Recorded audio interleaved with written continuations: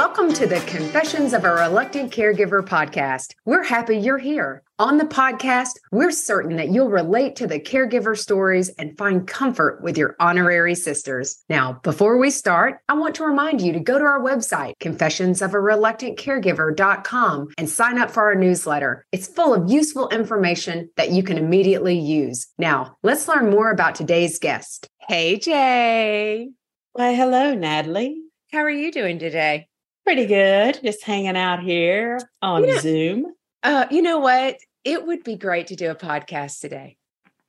Really? You think? Yeah, let's do it. Let's you know what? Do it. And I have the perfect guest for us today. Oh my God. I'm so glad somebody showed up.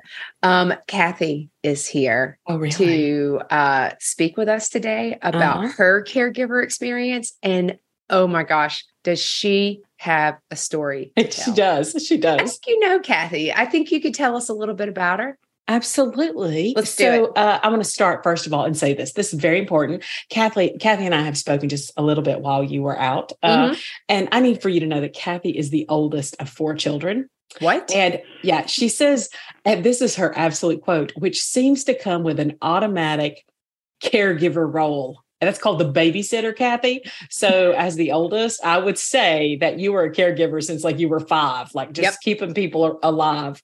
So Kathy and her husband have been married for 42 years. They have a daughter and 2 adorable grandchildren. I love how that's put together there.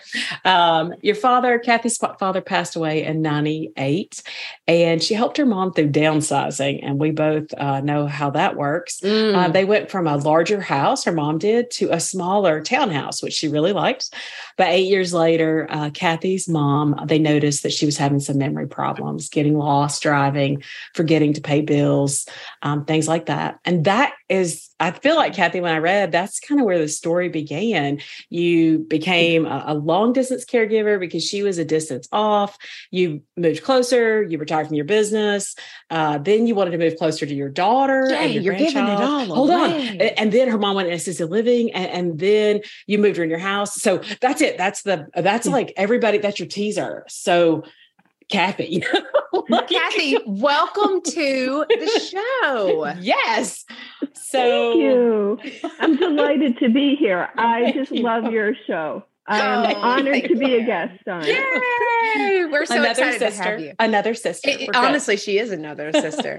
So I met Kathy some time ago, and we have stayed connected over the last 6 months. And whoo, gosh, Kathy, you have quite the story that I would love for you to kind of start from the kind of the beginning, like talk about a little bit about, like, you started in care, like when you were younger. You're the oldest, so clearly you and JJ align. It's okay. Thank you, Kathy. Absolutely.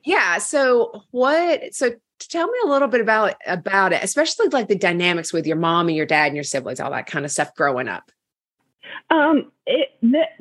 I think many people would relate. Like, you tend to be drawn usually to one parent more than the other. Honestly, I don't know how my father did it. He was one of 11 children. My mom was one of 13. Wow. And they both grew up very poor. My father never even finished 8th grade. He had to go get they lived on a farm. So he did the whole milking cows and things like that to help with the family. Yeah. But for some reason, my dad had a way about him. And all 4 of us children literally argued after his funeral that we all sincerely thought we were his favorite. And how a man who never finished 8th grade made each child out of a busy life feel so special. And the problem with my mom was, because my dad was the fun guy, she was the disciplinarian. She's the one that made sure we had clean clothes, the things you don't appreciate as a child. Right. We didn't have a lot of money, but we certainly I wouldn't classify us as, in the poor category. We were middle class, lower middle class, but we always had dinner on the table and clean clothes. It was a traditional, growing up in the 50s, 60s, 70s, the mom stayed home. My dad worked. And basically, I resented my mom because I was always the one that had to help cook, help clean, help do laundry. And it was like my two brothers were in the middle. And then my sister came along, almost 10 years younger. I was so happy to have a sister. After that, literally, she saved my life. In fact, my mom we didn't realize she suffered, probably with all four of us, postpartum depression. And after my sister, it was taking over her life. Nobody would treat it then. It was a very hard thing. And I think to the end of her life, it contributed. I don't think she was ever treated. So the sad part was at 9 years old, 9.5 years old, my sister's crib was in my bedroom. And I'm the one that got up with her and fed her and took care of her because my mother was unable to.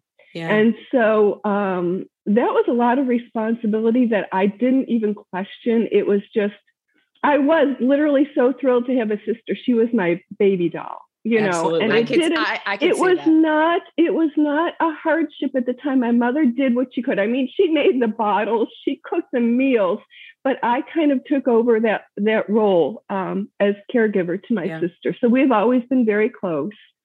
But it started at a young age. So I apologize for interrupting. I'm like an interrupting cow over here. I'm like mooing all over the place. So do you think, so your mom leaned into the tangible items, like I cooked, transactional almost. I cooked, I cleaned. Where she could control, Right. Yes. And then you, it sounds like, provided the emotional support to the your younger siblings probably. And I know that your dad was very emotionally connected. It sounds like your mom was a little bit more detached emotionally. Yes. And I think had she, you know, if they were allowed to talk more about things, I remember she told me one time she tried to bring it up to her doctor, and he basically said, get over it. You got 4 beautiful, healthy children. What are you complaining about? So I do think that can contribute to dementia and other emotional problems later in life. I truly do. And I think as women, go ahead. It's a traumatic experience. Yeah. Absolutely. And I'm sure she felt guilty that I had to do so much when she felt it was her responsibility. Well, and not having the capacity. And, you know, if you think about it, we're not even here to talk about postpartum, but I mean, if you think about how postpartum was not treated for so long. Exactly.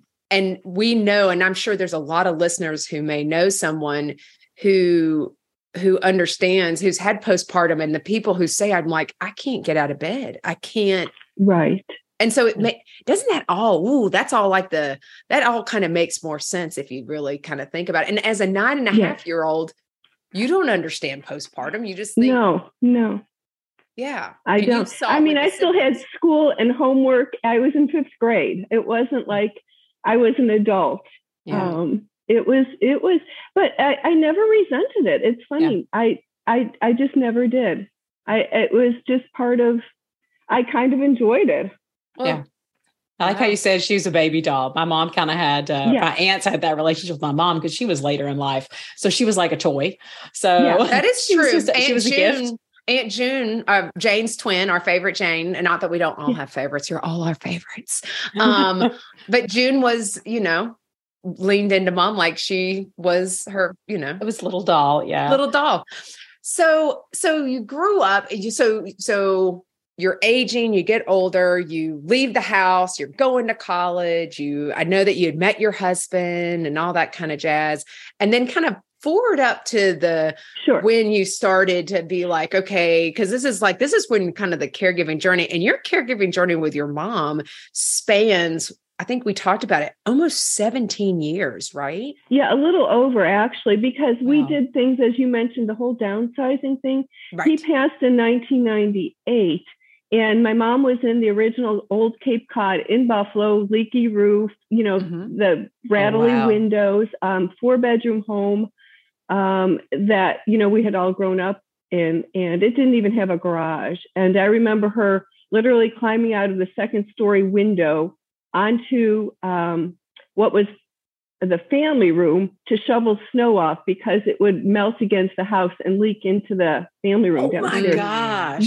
Yeah. After my dad died, my mom was getting, and finally one time, I think she probably almost rolled off because I was, Mom, we've got to get you out of this house. Oh no, I know wherever, but that experience, she literally called me and said, I think you're right. I think I need to move. So my husband and I found it was not even finished, the construction, a beautiful townhouse for her. And she got to pick out the floors and the cab, everything. Wow. It was wonderful. Was the decision, let me ask you this, because I want to ask about sibling dynamics, because there's 3 of us and we make group decisions with our mom, and JJ's always the oldest. So as you guys are going, are you staying in that traditional oldest role and you're having the most communication? Did you and your siblings talk about like, hey, we're worried about Mom, we think she needs to go somewhere else? Or did they just naturally, like Emily and I, just line up with Jay typically? We're like, that sounds great, Jay. No, that's a very good question. I was the closest one. My mom was in Buffalo. I was in Erie, Pennsylvania, so about 100 miles away. My sister was in Virginia. My brother was in Delaware, and my other brother has been in Naples, Florida since he got out of college. Right. So the younger of the 2 brothers was also the closest to my mom besides me. And he is the one that was in Delaware, and he did not want my mom to move. He had her entire basement filled with all of his, from kids, G.I. Joes, all sporting equipment. He used my mom, and he had all of his friends still in Buffalo. So he came frequently and used my mom as his, launch pad or landing pad. And he had all of, kayaks, bikes, everything was there. He did not want her to move because it was inconvenient for him. She was storage. That is fantastic. Well, it is free because storage is expensive. Yeah. So basically I overran him as the oldest, and we found this townhouse. He really couldn't say anything because it was perfect for her. It was absolutely perfect. It was brand new. It had a warranty, and it was a ranch. It had a 1-car garage. Fantastic. And it just had one other person who was also a widow. Her husband happened to have been my science teacher in high school, but she was now a widow. So it was a duplex style. The 2 garages in the middle and 2 brick townhouses, ranch. It was perfect on a cul-de-sac, all widows. It was just worked out. They were all widows. A block from the senior center.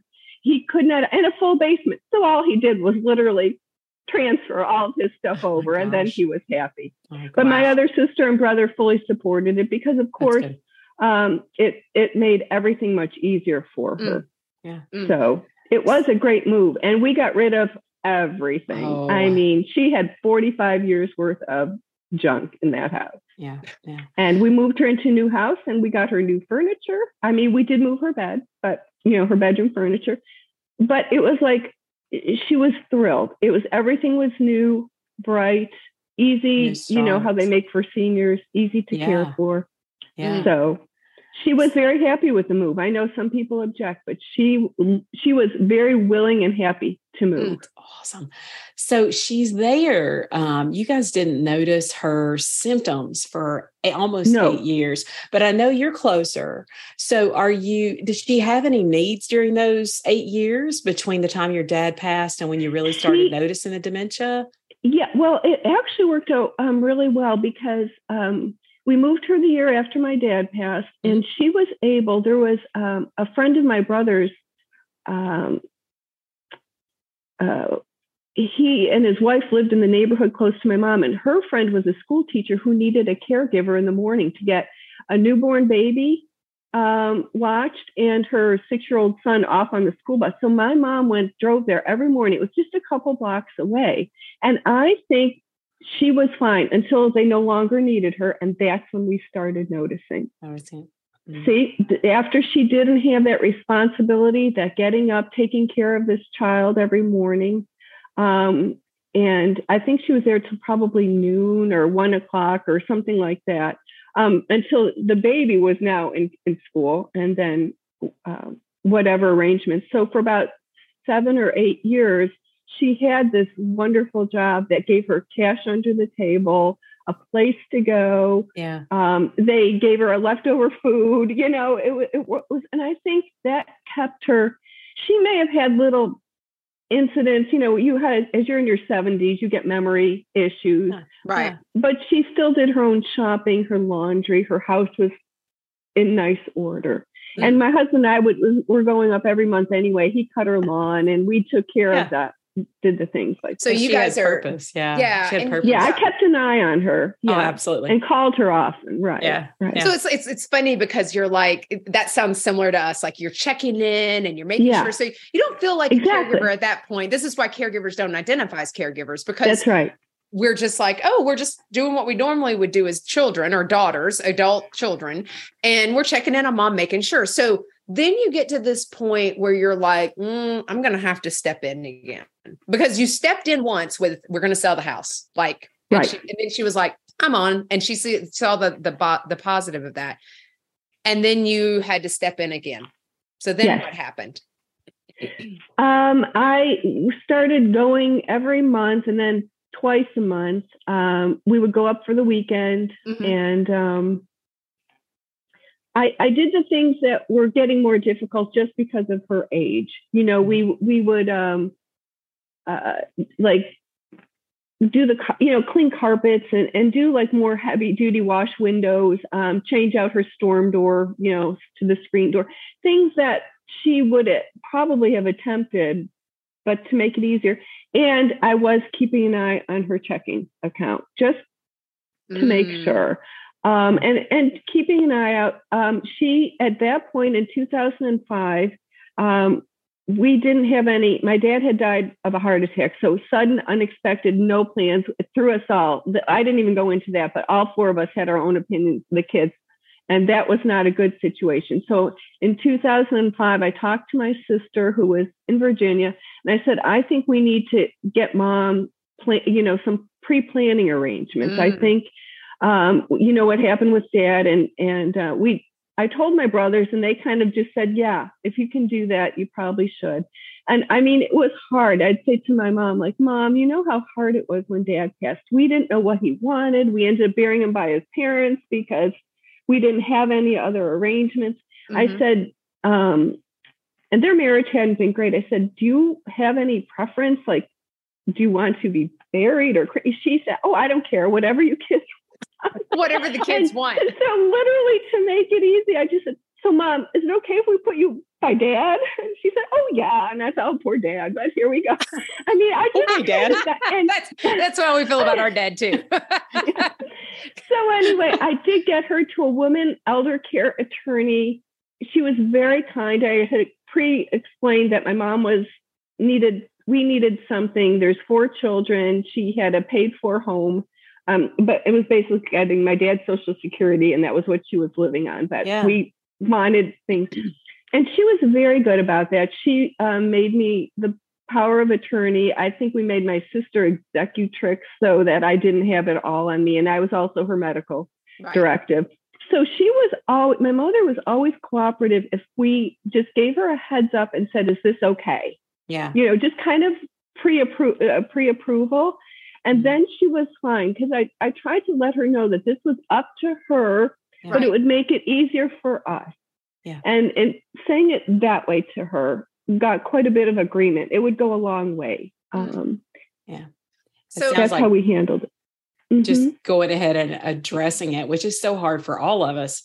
That's something you guys got a grasp on. And that's hard for all of us. It's very difficult. And things like that. Yeah, it is it's hard. very it is difficult. Hard. And, not every mother is willing to say, like, if it's easier for us, a lot of them would just say, I don't care. I won't be here, but when I put it that way, it was all I wanted from her was okay. And I got that every time. So I learned how to ask. So during that time, we're going to get into the nitty gritty here. You've got a spouse, you've got a daughter. My daughter was married by this time. Yeah.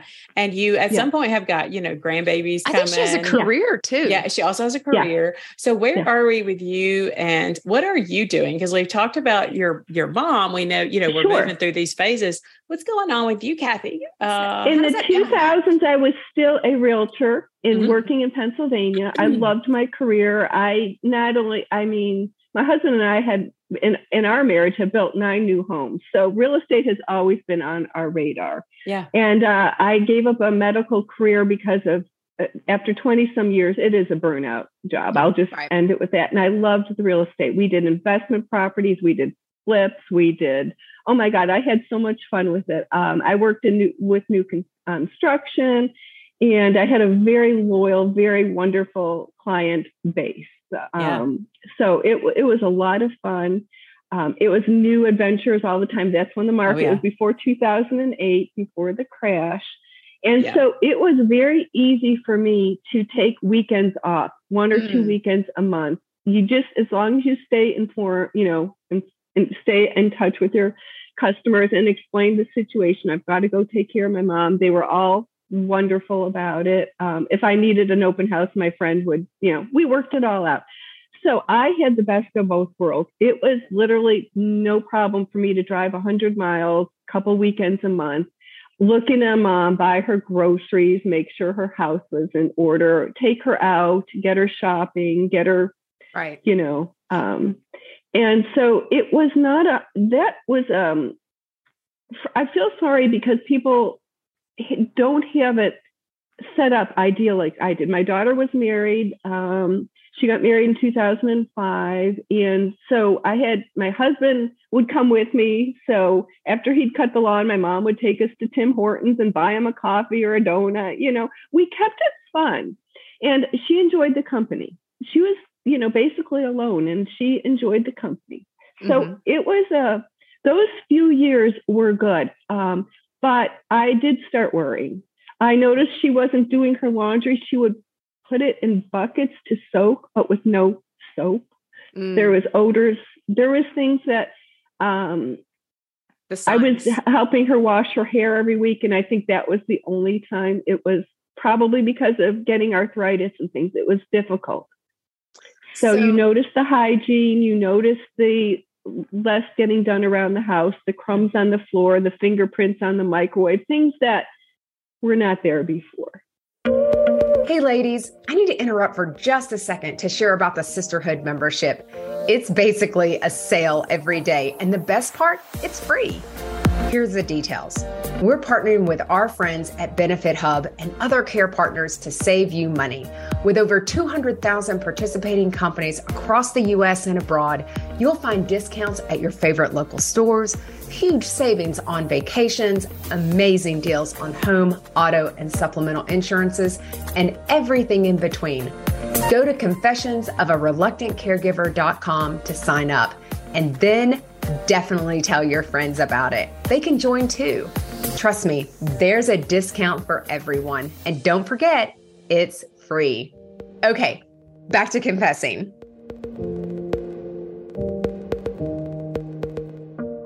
So when did you guys make the move? We moved to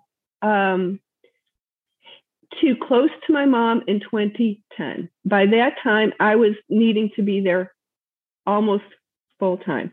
And that I had to retire from my real estate business because there was no way I was going to go to New York, take all the classes. It was another state. Right. Try to build a new business while being basically I was not a full-time caregiver. What worked out is we moved to a town near my mother. So I just went every day because I wanted her to be in her own home as long as she could, because she still could sweep the floors and vacuum. She needed to be busy.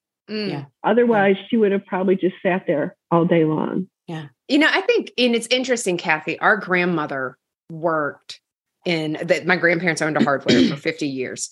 And she worked up until, I think, Jay, it was 6 months before she passed. And she always said that the activities, it was the acts of working, because she passed of cancer. And that those activities is what kept her alive. Because she was like, well, if I retired, what would I do? Yeah. Right. Yeah. And my dad was gone. Purpose. Right. That's right.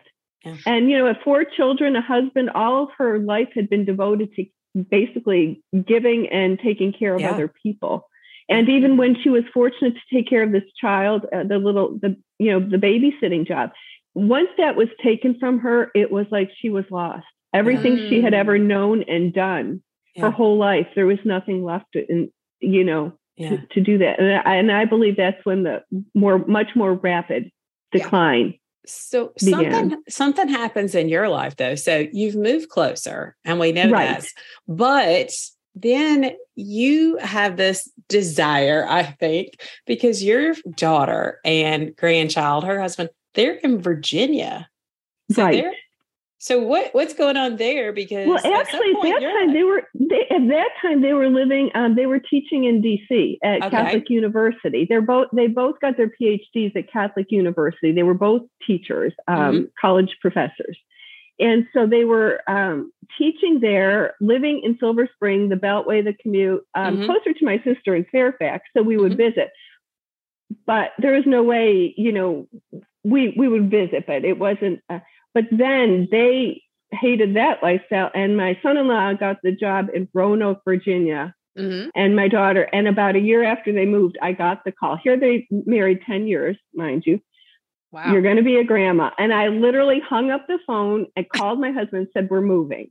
And no explanation, no anything, that. No logistics. Like, what are we going to do with mom? You've got a job. Forget it. I don't even care if you're coming to your husband. I have been waiting 10 years for a grandbaby. I am not missing out on this. That's another story for another time. But we did move and we did bring mom down. But I love that because you said, okay, I'm a caregiver. I've given up my career. I've done all this, but hold on. I gotta have my life. And I love that about this story. This is in 2015 when this happened. So for 5 years, we were just rolling along. I'm going every day, taking care of mom more and more, doing her laundry, cooking her meals, everything. Yeah. But in her home. Yeah. So you say, okay, so I just want to pause for a sec. So sure. Your daughter says you're going to be a grandma. You're like on it. Don't care if anybody's coming with me, but you can. But when you talk to your siblings about this, we're moving to Roanoke. Mom is currently here. Is anyone going to come here, or are you going to bring her to you? Or are you at this point pushed again because they're looking at you saying, take her with you? Very insightful. The same brother who now loves the new house is like, you can't take her. Okay. I said, why not? She'll be fine here. Julie, his friend, the nurse, wife of his friend, the attorney, is a nurse. Oh, she can look in on mom, check in on her. She's the mother of 4 girls in college. They're in college. She is an operating room nurse at Children's Hospital full-time in Buffalo and teaches yoga classes. But yeah, she's going to come every day and take care of my mom, because again, my brother is just like my mom. And it's funny because she never liked change. And she's the one going along with all of this. She didn't want to be left behind. No. She wanted to come with a grandbaby. Oh my, I'm there. She something to do. I think I was with her every day. I took care of her. We were best friends by now. Okay. Yeah. The mother I never had became my child. Yeah. And that's important to know. But my brother did not want to get on board. We had to sign because all 4 of us owned the home jointly after we made this. I set it all up so all 4 would be treated equally. Yeah. Even though I was doing all the caregiving, my husband and I were spending all of our money driving up and down, doing all the work, buying her groceries. I took care of everything. We never asked for a penny from anybody. We're the ones that got her the townhome. So she went from an $80,000 home, which we had sold it for. When we sold her townhome, and being a realtor, I sold it myself for $180,000. There was quite a nice profit there because there was no mortgage. Right. And I had made that when we went to the attorney in trust for all 4 children. I wasn't getting a penny more than anybody else. Yeah. And my brother, we needed all 4 signatures and he wouldn't sign. Do you regret doing that? No, I don't 4 at all. signatures? And I'll tell you, yes, at the time I thought I was being fair. Okay. Yeah. And my sister was the one who, to her credit, said, Kathy, I think that's unfair to you and Mark. You guys are doing my husband. Yeah.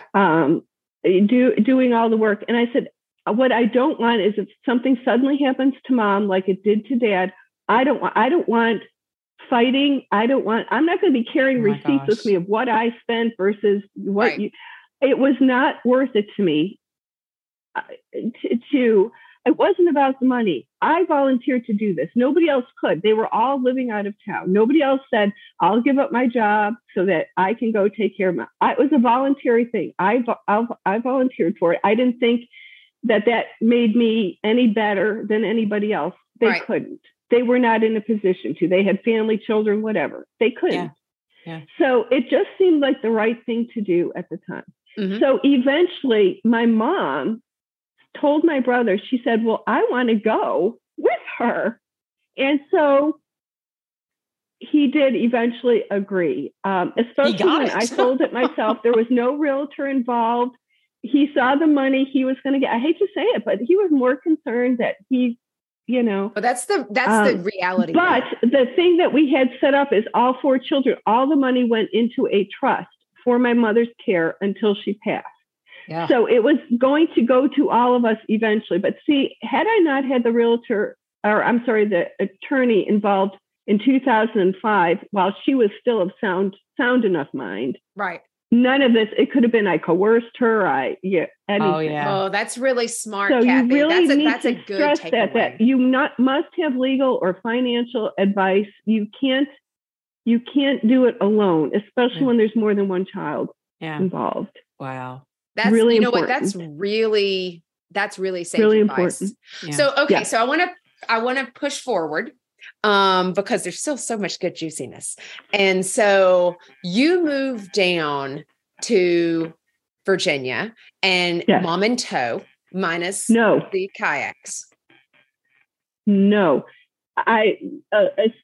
important part was when we were moving to Virginia, my brother, also named Mark, who was in Florida, never said a word, says, Mom can come and live with me while you get settled. Because we didn't even have a home. Literally, we had sold our home. Right. And it was like within a 3-month period, my daughter calls in December and or whatever, the baby's born in December and we were moving down in February in the middle of winter in a blizzard. And I didn't have a home yet. I had flown down a couple times, worked with a realtor. So my brother says, well, it's winter. She can come down to Naples, Florida and stay with me. Okay. Yeah. Well, that worked out for about 2 weeks. And because of my mom being in a strange place, she was moving pictures. She didn't know where she was. My brother's wife, it was his second wife, and they had only been married less than a year. Right. Or third wife, maybe, whatever. And she said, I can't have your mom here. I come home, everything is different. She hides all my kids' pictures, And so my brother took her and stuck her in a home, in a nursing home in Florida. Didn't ask anybody, just put her in. Wow. We later found out he also took all of her money. So I'm not even going to get into that. So anyway, that was what the situation. So my husband and I moved to Virginia. My mother is in Florida. So my sister and I are trying to go visit her several times a year to check on her. I'm a basket case because I knew my brother he's an alcoholic, and I knew he wasn't checking in on her. And family dynamics. Yes. So the brother that was against all of the moves went down, literally kidnapped my mother, flew her up on a plane, never told my brother, and brought her to my house on my doorstep. Oh my gosh. Wow. Kayak brother. Hoarder brother. Oh my gosh, Kathy. Okay, so he brings her. Did he tell you he was going to basically kidnap? When he was on the plane, he goes, I got Mom. I had to sneak her out. Holy crap. Yeah. And he goes, we're coming to Virginia. But this is like no Mama from the train, but I'm bringing Mama on the plane. I have got like chills on me because I'm thinking if somebody that's given me all the trouble all these years, and now he's decided, I was doing a good job. Yeah. Okay. Because I only have, I'm looking, I'm like, okay, so Mom comes. Now, does Mom move in with you? Because I know that your mom, so she moves in with you at this time. Just for a short time, because I had her evaluated. And my sister came, we visited like 3 assisted care facilities, and we found one that catered to seniors that it wasn't a lockdown. It was just assisted care, but they had all kinds of like games and puzzles and activities, exercises. Engagement. And because I was full-time babysitting a 3-month-old newborn, we said, well, we'll try it. So for a couple of years, my mom, it was great. I would pack the stroller, my grandson, pick up mom. We'd go to the mall and she'd push, for stability, she would push the stroller and we would mall walk. This was before COVID. Mm-hmm. So keeping her active, visited her every day, brought her home, gave her lunch. So she was with us every day, but she didn't live with me for about 2.5 years until things got bad. Mm-hmm. Okay. And then you decided to bring her home. I did. I had to. Yeah. She had fallen several times and had broken ribs and broken back, and she was they couldn't give her the care she needed. Yeah. So how old was she at that point? 90. Yeah. Yeah. And so I think, so you brought your mom home, and I think this is important because we've talked about this personally. Kathy and I have talked about this at Starbucks. Thank you, Starbucks on Hirschberger. You can sponsor us. But we've talked about this, about your relationship with your mom originally. Like, it wasn't there. It was not close. It was not until you started becoming a caregiver for her. Right. And that your mom was not exactly the kindest person. And what stood out to me is that, especially I think when you brought her into your home, but throughout the entire time, you mentioned that she was very kind to you. Yes. And so never a crossword, everything was thank you. And I don't think a lot of, and we talked about this, like a lot of caregivers don't get thank yous. No, not at all. And so I don't know. So I think that's important. And, how did your relationship change during this time, even up until your mom passed? Like, how did that relationship change? Well, full disclosure, as I shared with you, Natalie, way back, probably when I was either in college or high school, my dad had said to me at one time, I'm the oldest, but he said to me, if anything happens to me, please take care of your mother. And of course, my father was my hero. Oh, sure, no problem. It was a promise given in a spur of the moment. Yep. Of course I will. Absolutely. No thought. You're in college, but it came back to haunt me because when I saw my mom struggling, it was easy for me to go visit, go for a couple days, go back home. That's right. And kind of forget. Yeah. And it weighed on me. And I started stepping it up. And to be honest, it was out of a sense of duty, not because I had any great love or compassion for my mother. It was sort of like, well, I said I was going to do it. Nobody else can do it. It's now, what am I going to do? And as I shared with you, Natalie, it was, okay, God, I need you. I am not a caregiver. It's not in me. I've never been one. I don't like it. I don't even cook. Okay. This was not me. You said your daughter was potty trained by 9? By 9 months old, because I hated diapers. Oh, yeah. And the funny thing is, it never became difficult. God just somehow, he knew me. And he also knew, because I had wanted 7 kids. I saw Sound of Music when I was young, and and he gave me 1. Okay. Yeah. So God knows, he knows me. And he knew this wasn't my role. Somehow, this relationship that I never had, this resentment I had for my mom, that I was always having to do all these things, and my friends are playing and I'm like doing laundry, things like that.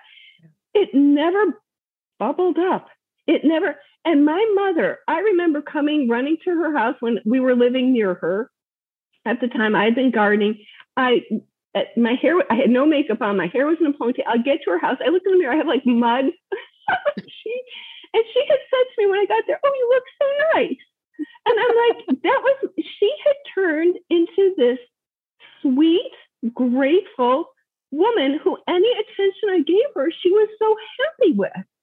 And talk about guilt. I mean, but in the end, all I can say is God just blessed it. He blessed our relationship. She became we had a relationship for the first time in our entire lives. It was a role reversal, but he had geared me for that. I was ready. I was the caregiver now. Yeah. And she never, I mean, even at the end when she needed full, we had hospice help, but I literally had to she couldn't get out of bed. So I was doing everything, full hygiene, everything. She always tried to help. She tried to be cooperative. She would apologize. I said, Mom, it's fine. And it was. I couldn't have done this on my own. This was a gift from God because this was not me. Yeah. And yet I never lost patience with her. I was never upset. It was a miracle. I mean, I don't know how else to say it. And so he took my cold, ungrateful heart and he turned it around. I mean, I did it out of a sense of duty and he turned it around and blessed us both. Wow. And that's all I can say. I could not have done it. I could not have done it on my own. There's no way. Kathy, I think that's so important too. I know I see JJ's got some tears. She's about to be a snot sandwich, Kathy. Sorry. It hits home, Kathy. So the whole topic of guilt and obligation, that's hard. And it's harder when I think you're the oldest as well. And, but that feeling of obligation that I just want to make sure, but I always want to make sure that I police my dad. That's a big thing. So. Yes. And I don't know. All I could think of is I'm watching a newborn baby. I have my mother. He was getting older. I had a wheelchair in a house that wasn't really designed for it. Oh, yeah. I mean, getting her into the bathroom, there was a lot. And I don't know how it happened because this is not me. I was never a nurse. I was never a cook. I mean, I'm a realtor. I like showing houses, getting dressed, wearing heels. I mean, this was not me. It's not your bucket list. It did. It worked. It did. So you have like this amazing sweet spirit that I see now. And I know that your mom passed last year. So tell me because I'm learning from you now, I'm like listening to you and I'm like, oh Lord, I need to get where Kathy is. But tell me where you are now. Like I hear all the lessons, I hear the peace and everything that happened, but where are you now after this time? My mother passed a year ago in April.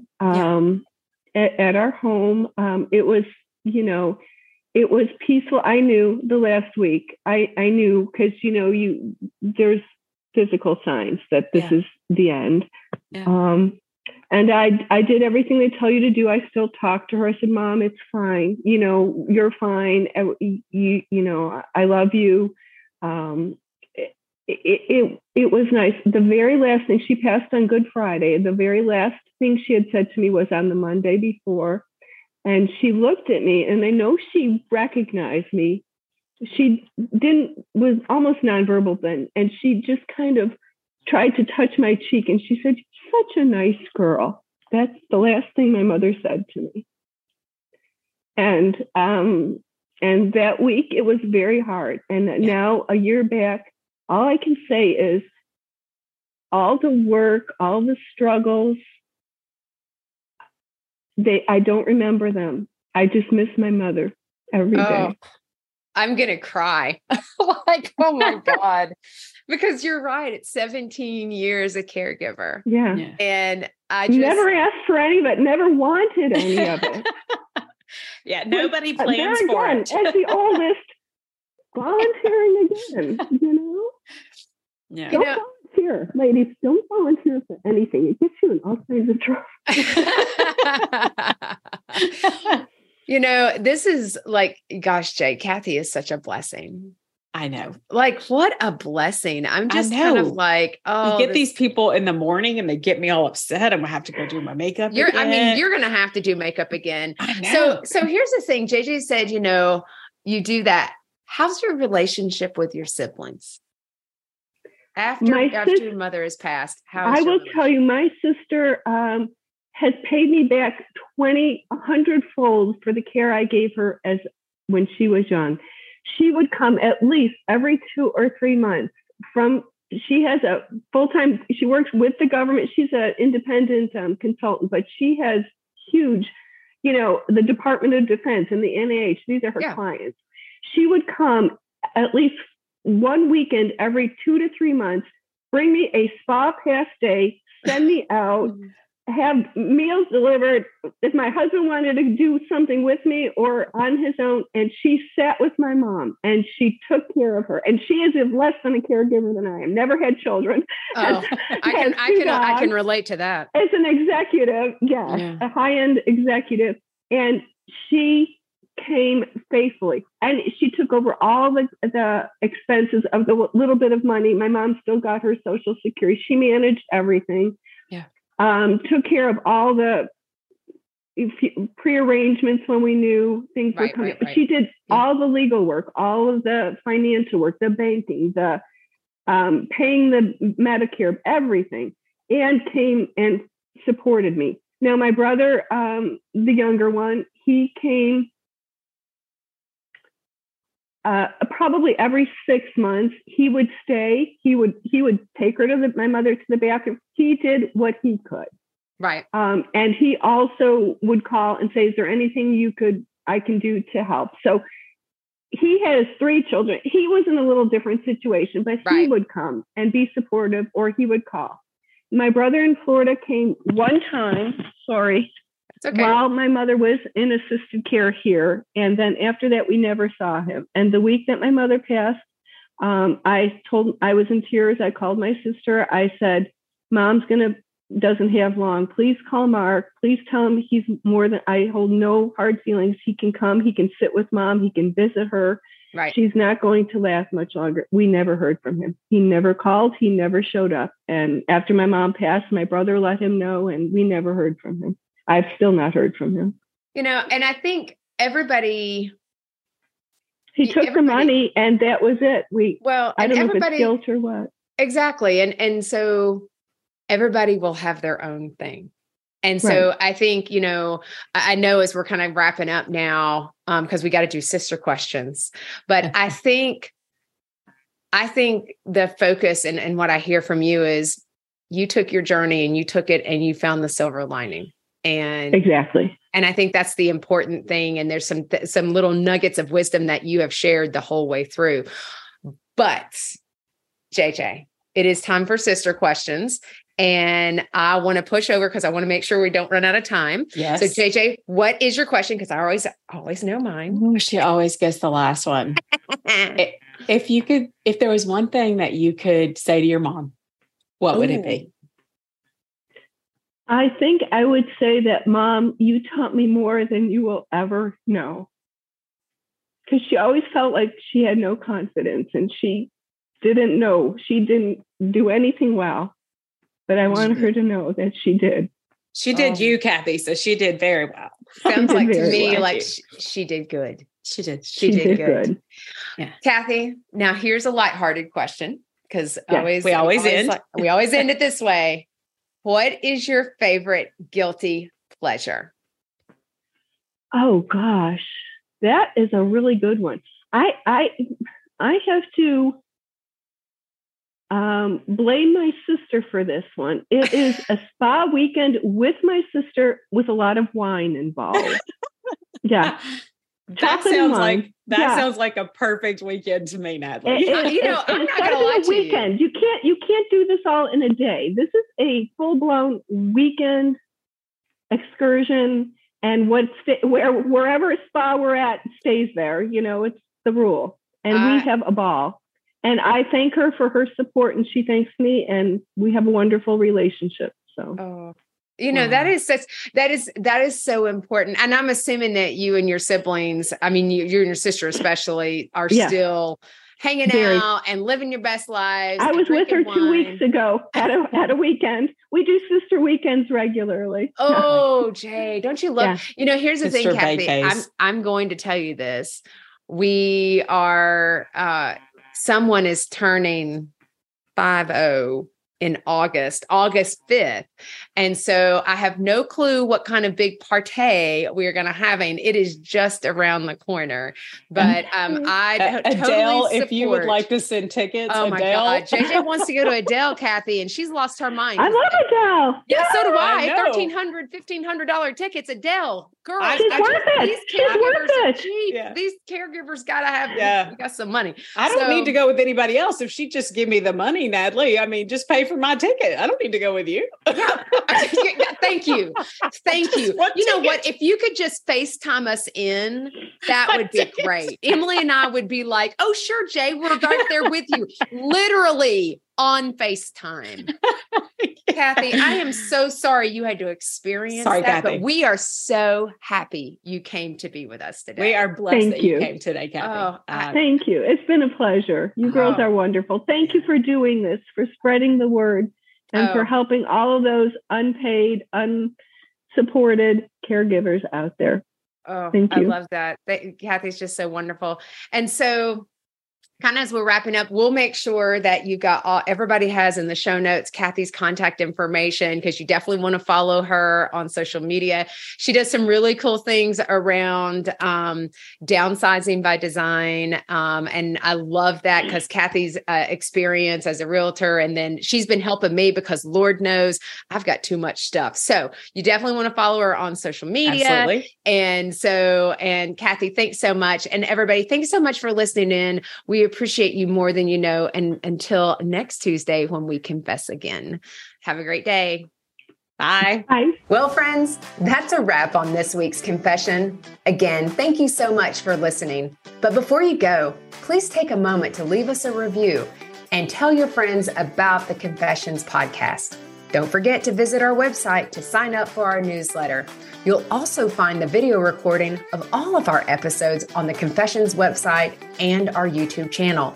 Don't worry, all the details are included in the show notes below. We'll see you next Tuesday when we come together to confess again. Till then, take care of you.